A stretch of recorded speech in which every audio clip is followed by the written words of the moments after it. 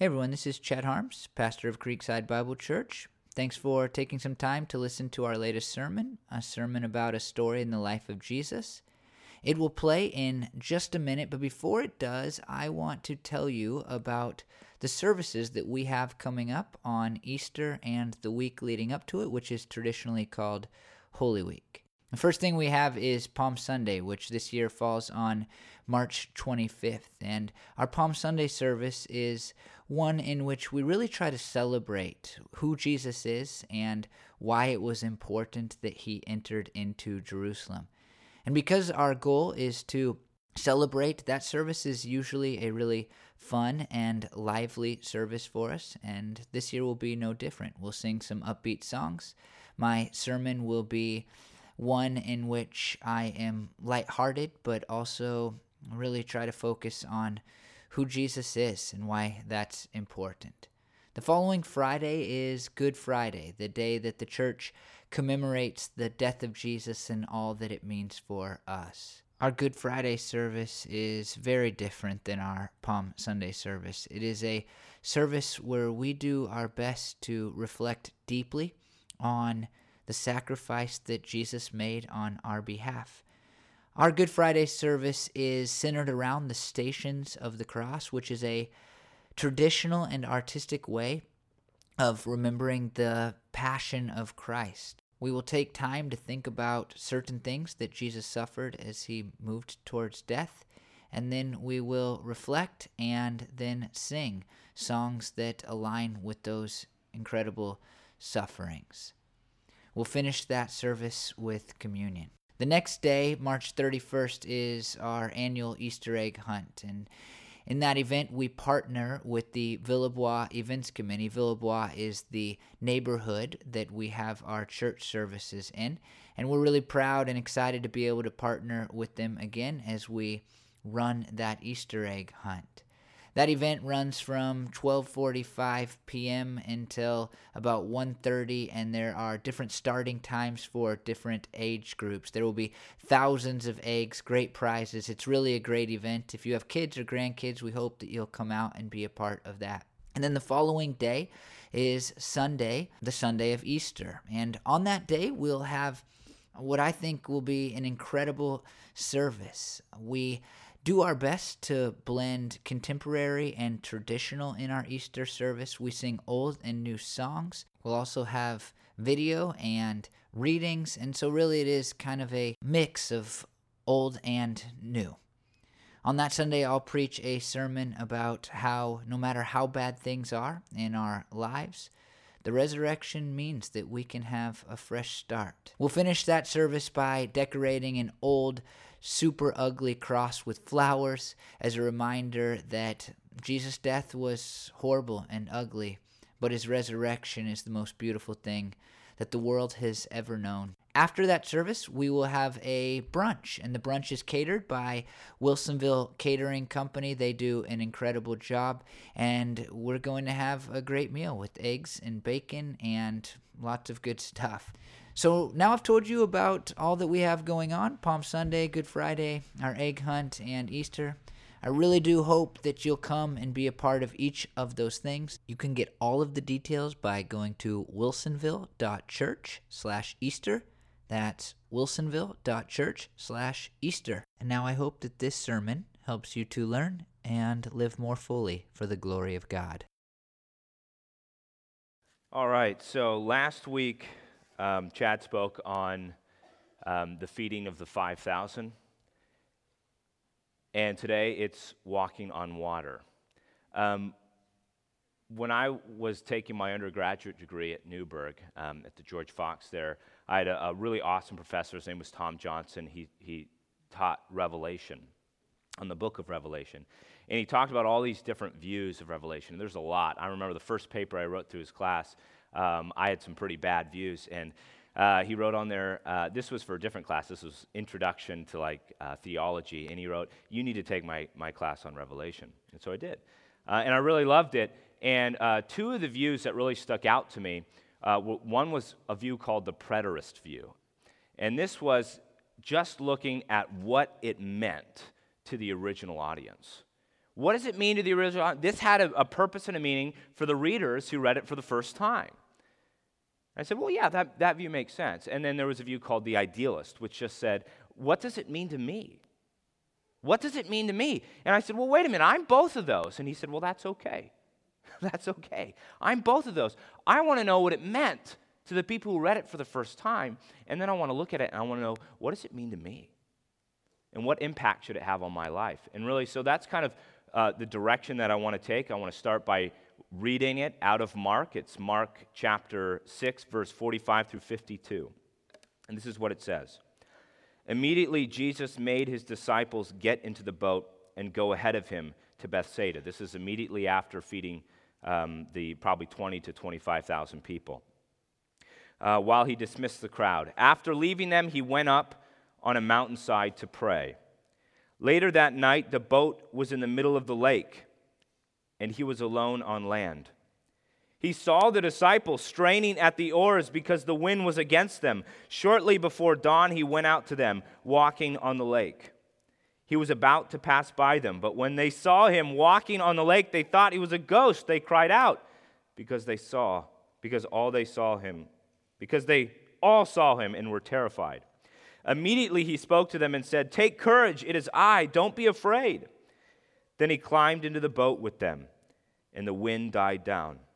They were completely amazed, for they had not understood about the loaves. Their hearts were hardened. And the miracle of Jesus walking on water is certainly not something that only scholars know or talk about or commentators know or talk about. It is an incredibly popular story. This miracle story, Jesus walking on the water, it is everywhere. You see it in media, you see it in other places. And what's dangerous about this is that we often get so focused on the act itself that we forget precisely what a miracle is. And they're called signs because they point to something greater than the act itself. A week ago or so, I was watching the Portland Trailblazers play the Los Angeles Lakers. And I am a Trailblazers fan. My wife knows this. She doesn't always like watching games with me because I can get very angry. Yes, my mother knows as well. I get very angry sometimes when they're not doing very well. Well, they weren't doing very well, and I was pretty angry. And at 4 minutes and 7 seconds left, we're down 6 points, but we just looked ugly the whole time. We really did. And I'm fuming. I'm sitting on the couch, I'm fuming, and my wife is just sitting next to me, and she's being silent. And Damian Lillard pulls up. Damian Lillard, our star point guard player, if you don't know, okay? He's like the player. Pulls up way deep. I'm talking way behind the three-point line, shoots it, goes right in. I can feel my wife's eyes looking at my face, right? She's just looking at me, and I don't react because, nah. We've been here before. We're still down 3 points. What are you doing to me, right? I'm not going to get my hopes up. We've already lost this game in my mind. We get the ball back. Damian Lillard gets the ball in his hands. He pulls up deep again. We're talking miles behind the three-point line. And it goes right in. I don't budge. And this time my wife looks at me. She says, "Why aren't you getting excited?" I said, "I'm not going to get my hopes up. I'm not going to get my hopes up. I've been here before. I know how this ends. We're going to lose. We've looked ugly this whole time." We get the ball back. Damian Lillard spins over a pick. We're talking 360 behind a pick. He is basically in the center of the court in front of the middle logo. He takes a step back three and it goes in. And I get up out of the chair and I say these exact words: "We don't deserve this man. We don't deserve him." And then he gets the ball again. He hits another three, 4 consecutive threes. I fall on the floor. My goodness, what is going on? And then he does the famous, the beautiful tap of the wrist. That means it's Lillard time. It's my time to shine. This game is over, and it was. And I loved it. My goodness, I love that. I'm thinking, I just saw a miracle here. I saw a miracle. See, but there was really no sign. It didn't point to something greater than the act itself. It was the act that was the thing. And Jesus wasn't just doing these things that were saying, hey, look at me. Look what I can do. Right? I'm incredible. Look at me. He did it for a specific purpose. It was a sign in order to point to something greater than the act itself. So why did he do it? Why did he walk on water? And there are 2 points. Can I say this really quickly? Because there's some things I was looking up and some wild things I was finding when I was looking like, what happens kind of when you look at the act too strongly? And I found these 3 accounts, and they really bugged me. One of them was of this, and there's a video. Don't go and look for this video. Disclaimer, okay? I found it, and I was like, wow, I'm really disappointed I watched that. It's of a Taiwanese pastor who said, look, I am going to replicate what Daniel did. Daniel was a prophet in the Old Testament, loved God, and he refused not to pray to God. Well, what happened? He was thrown into a lion's den. So the Taiwanese pastor says, I'm going to go into a lion's den. I'm going to do it.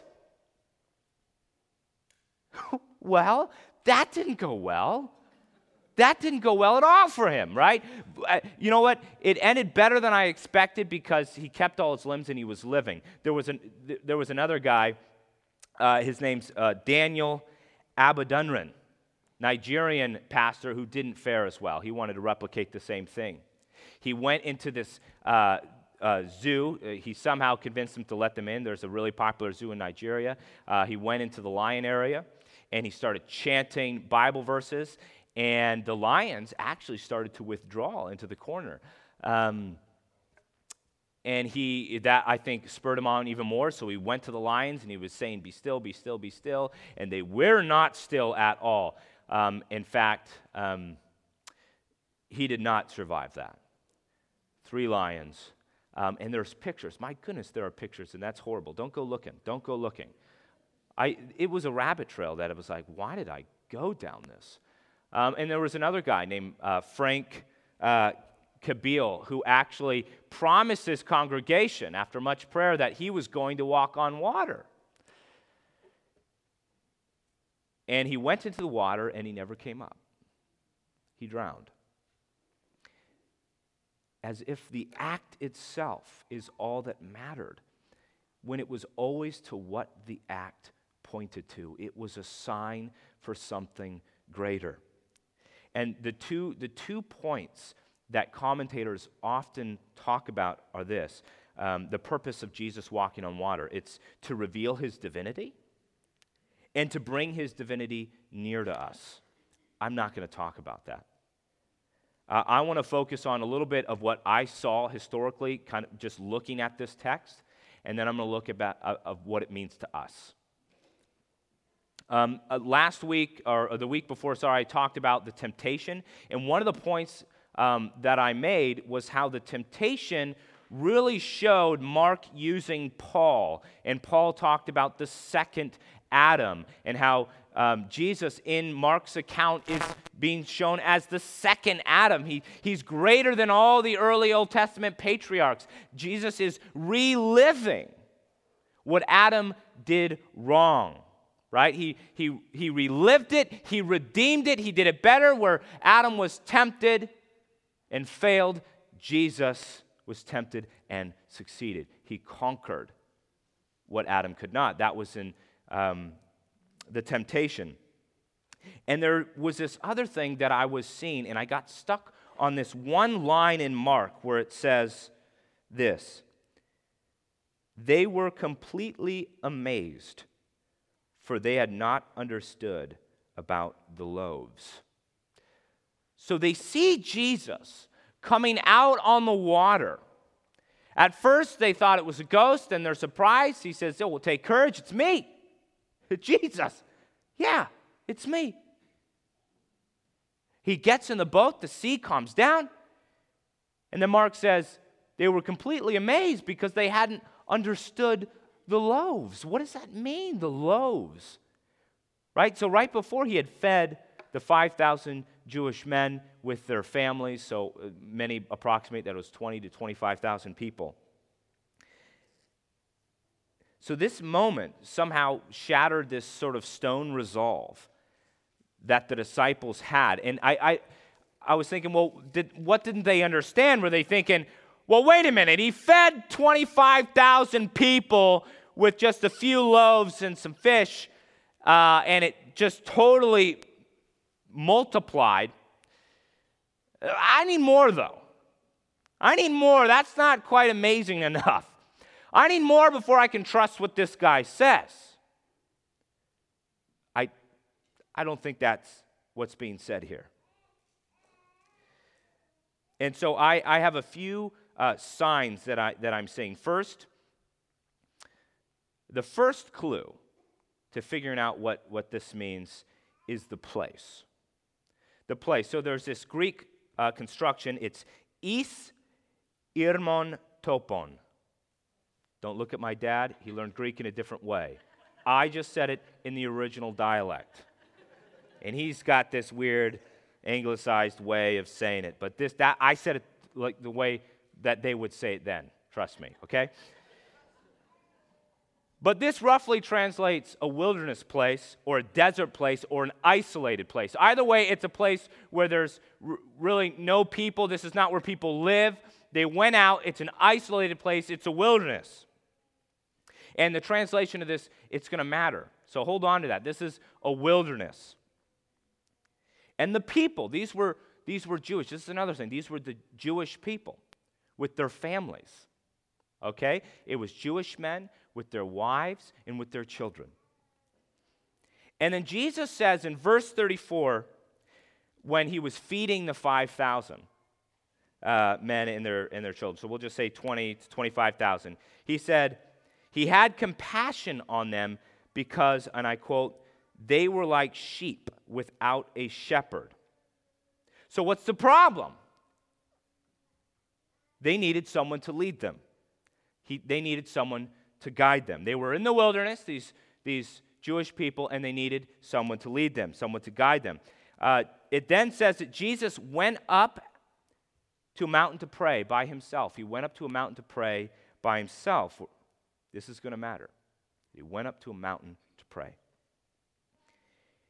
And then the first miracle, there's two miracles. There's the feeding, and then there's the walking on water.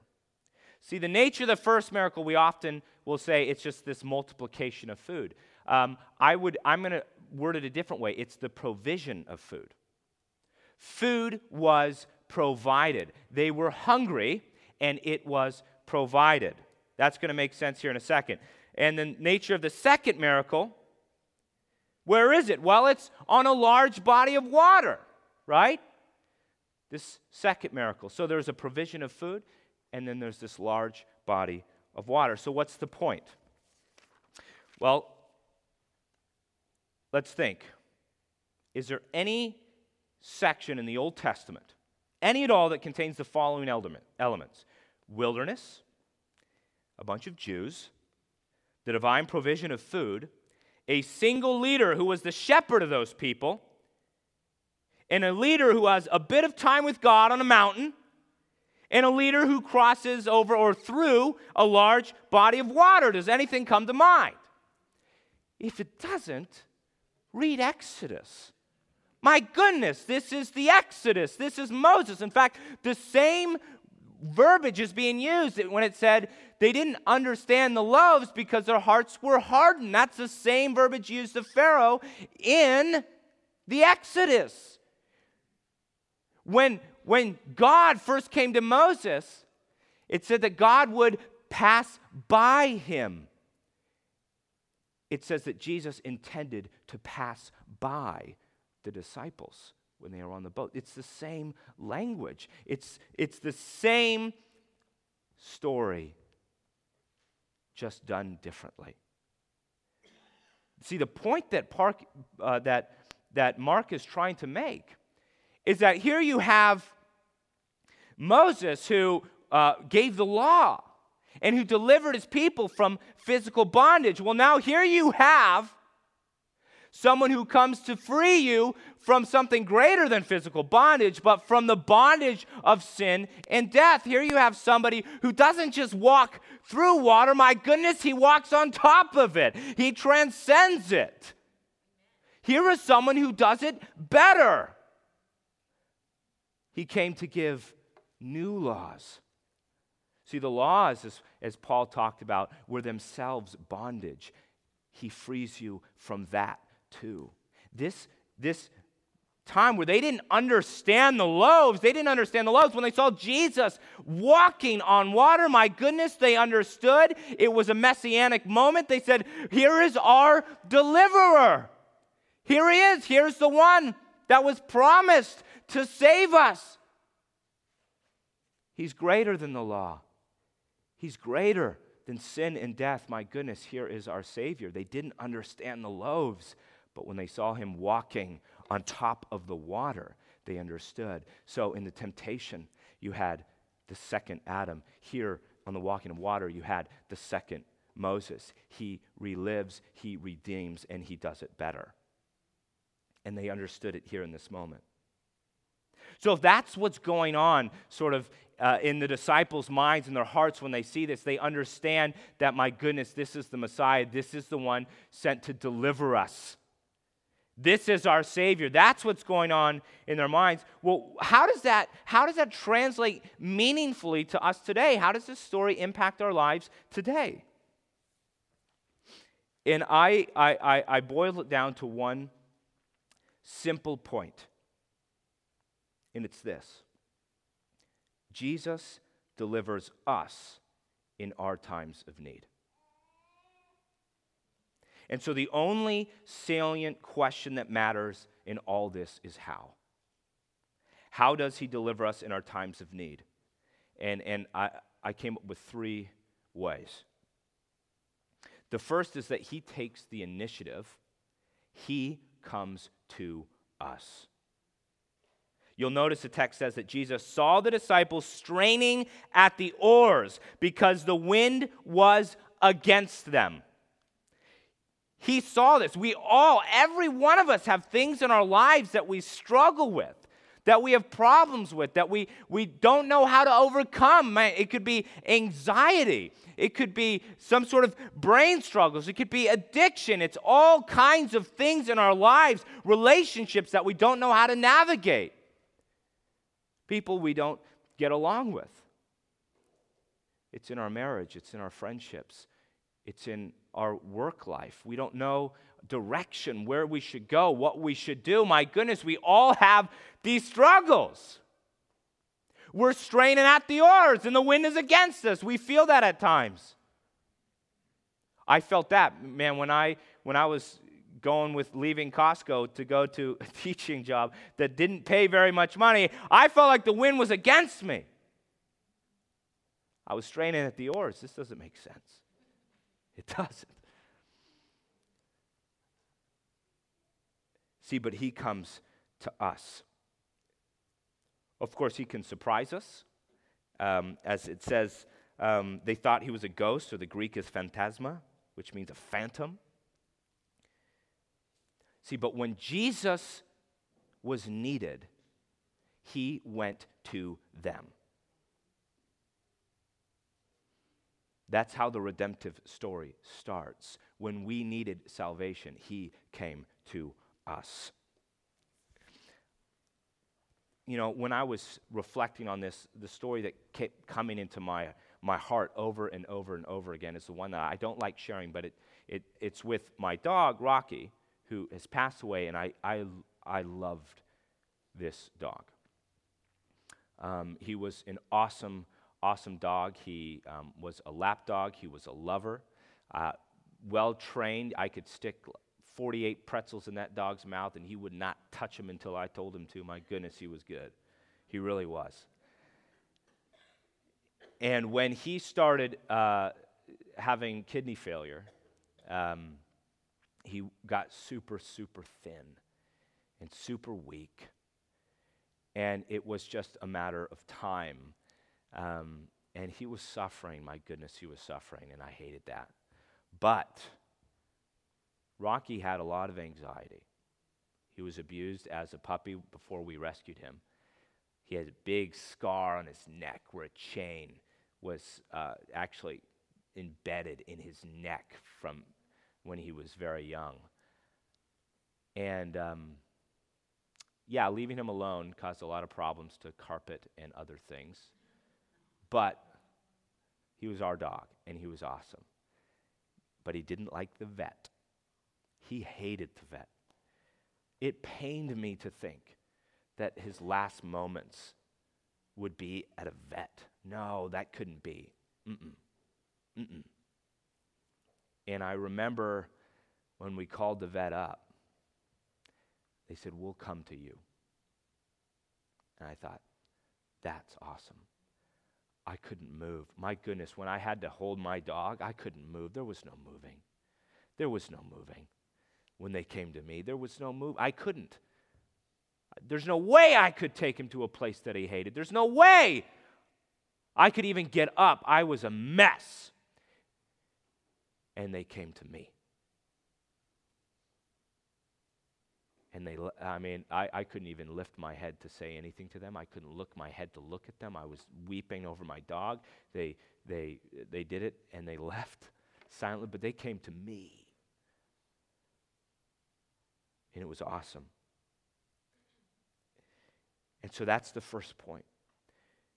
When we are in our struggles, when we are dealing with things, we need to look around us because he came to us.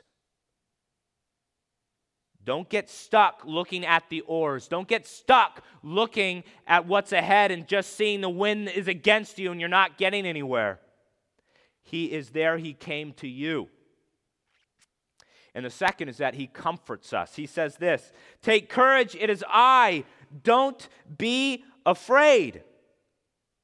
When you finally realize that you're not alone in what you're going through, and that you're straining at the oars and you're against the wind, when you finally realize that someone's there with you, my goodness, someone who can help you, it's incredibly comforting.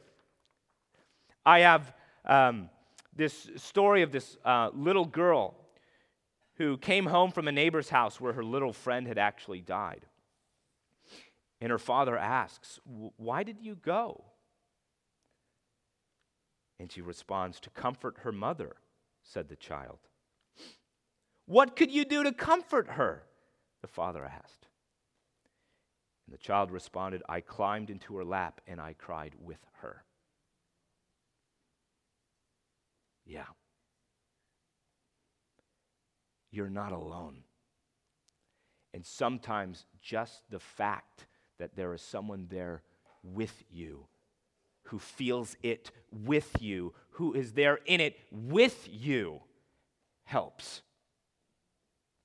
When I went paintballing for the first time, I was too young. My goodness, I was too young. I dressed up like a marshmallow for this.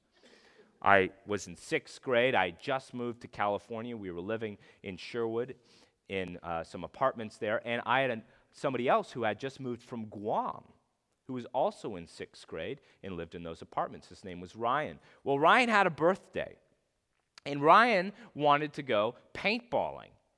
And so I was invited because we were really good friends, and I was super excited. I get to have a gun, and I get to shoot people with it, right? I'm in 6th grade. This paintballs, right? Nobody's dying. Everyone knows paintball is, right? Okay. Yes, there's paint that you shoot at people. But they're balls, and they hurt a lot, in fact. And so I was like, well, I'm going to dress up. I'll put a T-shirt on. Okay, I'll put a sweatshirt on. Okay, I'll put a coat on. I should put 2 coats on, right? And, I have sweatpants over shorts over sweatpants over some more sweatpants, right? And so I'm like, all right, I'm ready. Let's go, right? And we go there, and I'm super excited. Man, they fill our hoppers up with paintballs. They give us these guns with the CO2 tanks. You got to take a practice shot. Whap! I'm like, oh, whoa. Yeah, this is awesome. And they tell us the rules. They give you the mask.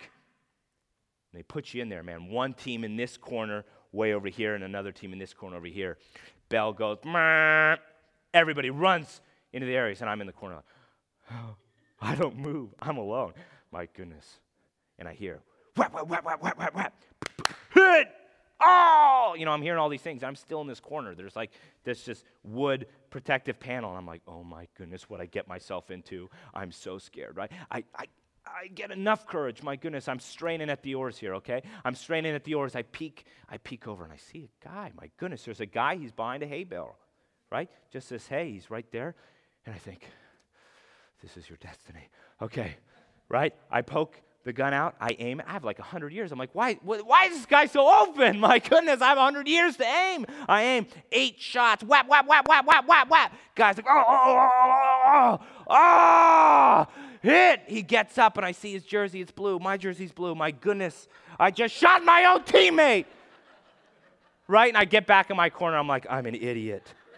Oh my goodness, I don't know what I'm doing, right? Oh my goodness, I'm scared. And I just go back and I stay there. I'm like, I don't know what I'm doing. I just shot my own teammate. I shot him 8 times. My goodness, it looked like it hurt, right? And I'm freaking out. I'm freaking out, and I'll never forget this. My goodness, Ryan's dad peeks his head around, and I'm, right? Surprised me. It surprised me, right? And he says, whoa, hey, come with me. Please, oh my goodness, yes, I'll come with you. Yes, right? And I bet he saw that I shot that guy 8 times in the back. I was hoping nobody saw, but I bet he did. And he takes me with him.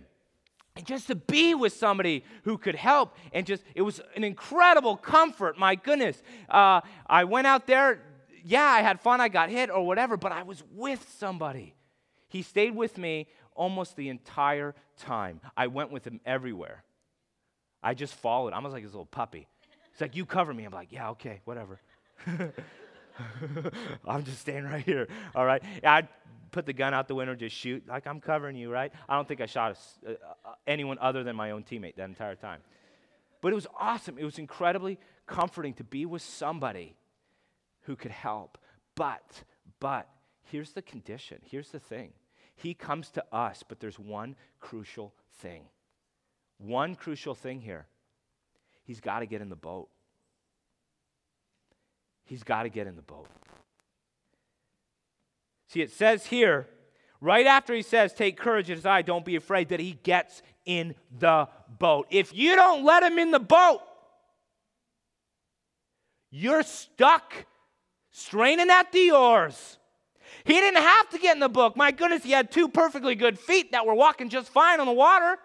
He could have got there, just walked right by. Hey, looks like trouble, right?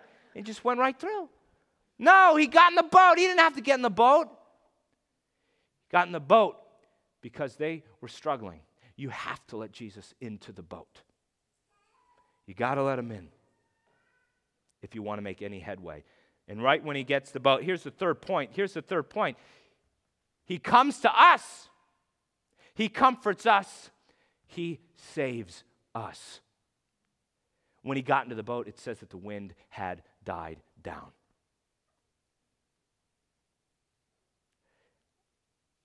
When I was trying to tell my kids at school a little bit about this is that theology and just the use of stories in order to illustrate some of the biblical truths. I showed him this video. It's a long video. It's a really beautiful video, and it has this scene of a train, and it's narrated by a man named Reggie Dabbs. He's a pretty well-known motivational speaker. But the story that he lays out, I think, is really powerful. He lays out the story of a father and a son. And the son loves his dad. In fact, the son loves when his dad comes early to pick him up from school so that he can go to work with his father. And one day, the father actually went early to the kids' work, and he was so excited. It was cold outside. It didn't matter. They got hot chocolate. It was awesome. And this kid was really perceptive. He wasn't like other kids. He saw people. He really saw people. Like when you just see people walking around, he might have saw this man who was outside. Why are you in your bathrobe? Why are you in your bathrobe? He's looking at this window with this lady who seems pretty angry. She slams the window on him. He puts his head down. He sees the hurt. This little boy sees the hurt. He sees the brokenness. He really loved people. He really did. And when they're riding on the tram, going to his work, This little boy is being held in his father's arms, and he's seeing all these people. He's reading these faces, and he's seeing, man, some people are hurting, some people are broken. Man, there's a lot of problems. There's a lot here. He loved those people, but more than anything else, he loved his father. He held on tight to his father. And they went by the train station. This is where his father worked, right by a train station. In fact, his father worked at a drawbridge. See, the bridge needs to go up and down in order to let boats through, right? But he needs to go down when trains need to cross. So his father would work on that. And then his son, while his father was working, his son would fish right at that river. But he said, son, you have to stay right here, right where I can see you. Right where I can see you. You got to stay right here. You got to fish. Catch something good to eat. So he stays right there so the father up in the window can keep one eye on his son and one eye on his work, right? One eye on his children and one eye on the world. And so as he's fishing and the father's working, he sees that a boat needs to come through. It's okay. Train is not scheduled for a while, so he lifts the bridge up, and the boat is going through. See, and conductors have these red lights and green lights, much like you and I have these traffic stops. Red lights mean stop, right? Green lights mean go. Well, the conductor was a bit early. The conductor didn't see the light. It was red. So the conductor just keeps on going. And while the dad is looking at the gears, the oil, make sure everything's okay for the bridge, the son sees the train. He sees this train. He says, my goodness, the train. Dad, the train. Dad, the train is early. Daddy. The train. And all he's thinking is, there's people on that train. There's people on that train. There's people on that train. And then he remembers what his father had showed him before, that there's an area that you could get underneath and pull a red lever. It will allow the bridge to go down quickly. He remembers this. And he's thinking, there's people on this train. There's people on this train. I got to save them. And he goes. And when the father looks out the window, he doesn't see his son. He's thinking, where's my son? And then he sees the train. And the last second, he sees his son reaching down. He pulls the red lever, but he goes all the way in. All the way in. He can't drop the bridge now. It's the father's choice. If he drops the bridge, he loses his son. If he doesn't drop the bridge, he loses the world. My goodness, the people on that train, they didn't even know. So he's thinking, pull the lever, save the world. Don't pull it, save my son. What does he do, right? What does he do? And in anguish so visible, it hurts, he pulls the lever, and the bridge quickly drops. And the people on the train didn't even know. They didn't even know. Jesus went to them. He went to them. See, and then it shows this picture of the father who goes out, and in absolute anguish, he is crying out. He's crying out because he's so hurt. My goodness, what has happened? Passing by in the train, there's a lady in the bathroom. She can see out the window. She's liquefying her heroin, and she sees the anguish of the father.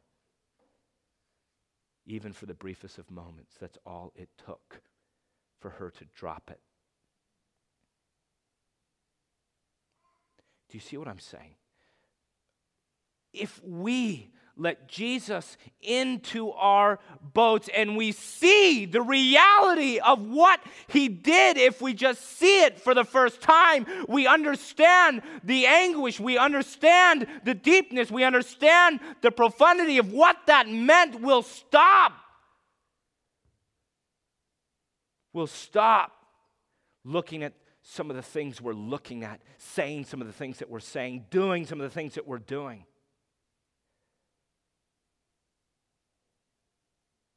Jesus died so that we could have freedom from some of the things that plague us the most. And some of us don't even know. We don't even know. We're still straining at the oars, and we're still feeling like the wind is against us. My goodness, look up and see that Jesus has come to you. Let him into the boat. And you got to relinquish control. And he'll save you. He'll save you. And I think that's awesome. And I think all of that's there in that simple but beautiful miracle of Jesus walking on water. Will you pray with me? Lord, I just thank you so much that you took the initiative and you came to us. It says that while we were still sinners, you died for us. God, I thank you so much for the comfort that you provide, God. I thank you so much for the salvation that you bring, God, not just in the most ultimate sense, but even in the small things, God, you are present and you are delivering us. And I pray that we would be faithful. We would relinquish control, God. We would let you in the boat of our lives. I thank you for your love. And I thank you most of all, God, for your sacrifice. And I pray that I would feel, that I would see, that I would experience, God, just a fraction of the anguish. And I would know and realize, God, just how hard yet amazing that sacrifice was. I pray that you would be with the people here, God. I pray that you would work in the hearts of the people here, God. And I pray if there are people here with struggles and problems, God, that they would learn to look to you and let you in, God, and they would learn to relinquish that, God, and that you would allow the storm to stop. I thank you for your love, and I pray that you would be with us today and forever. In your name, amen.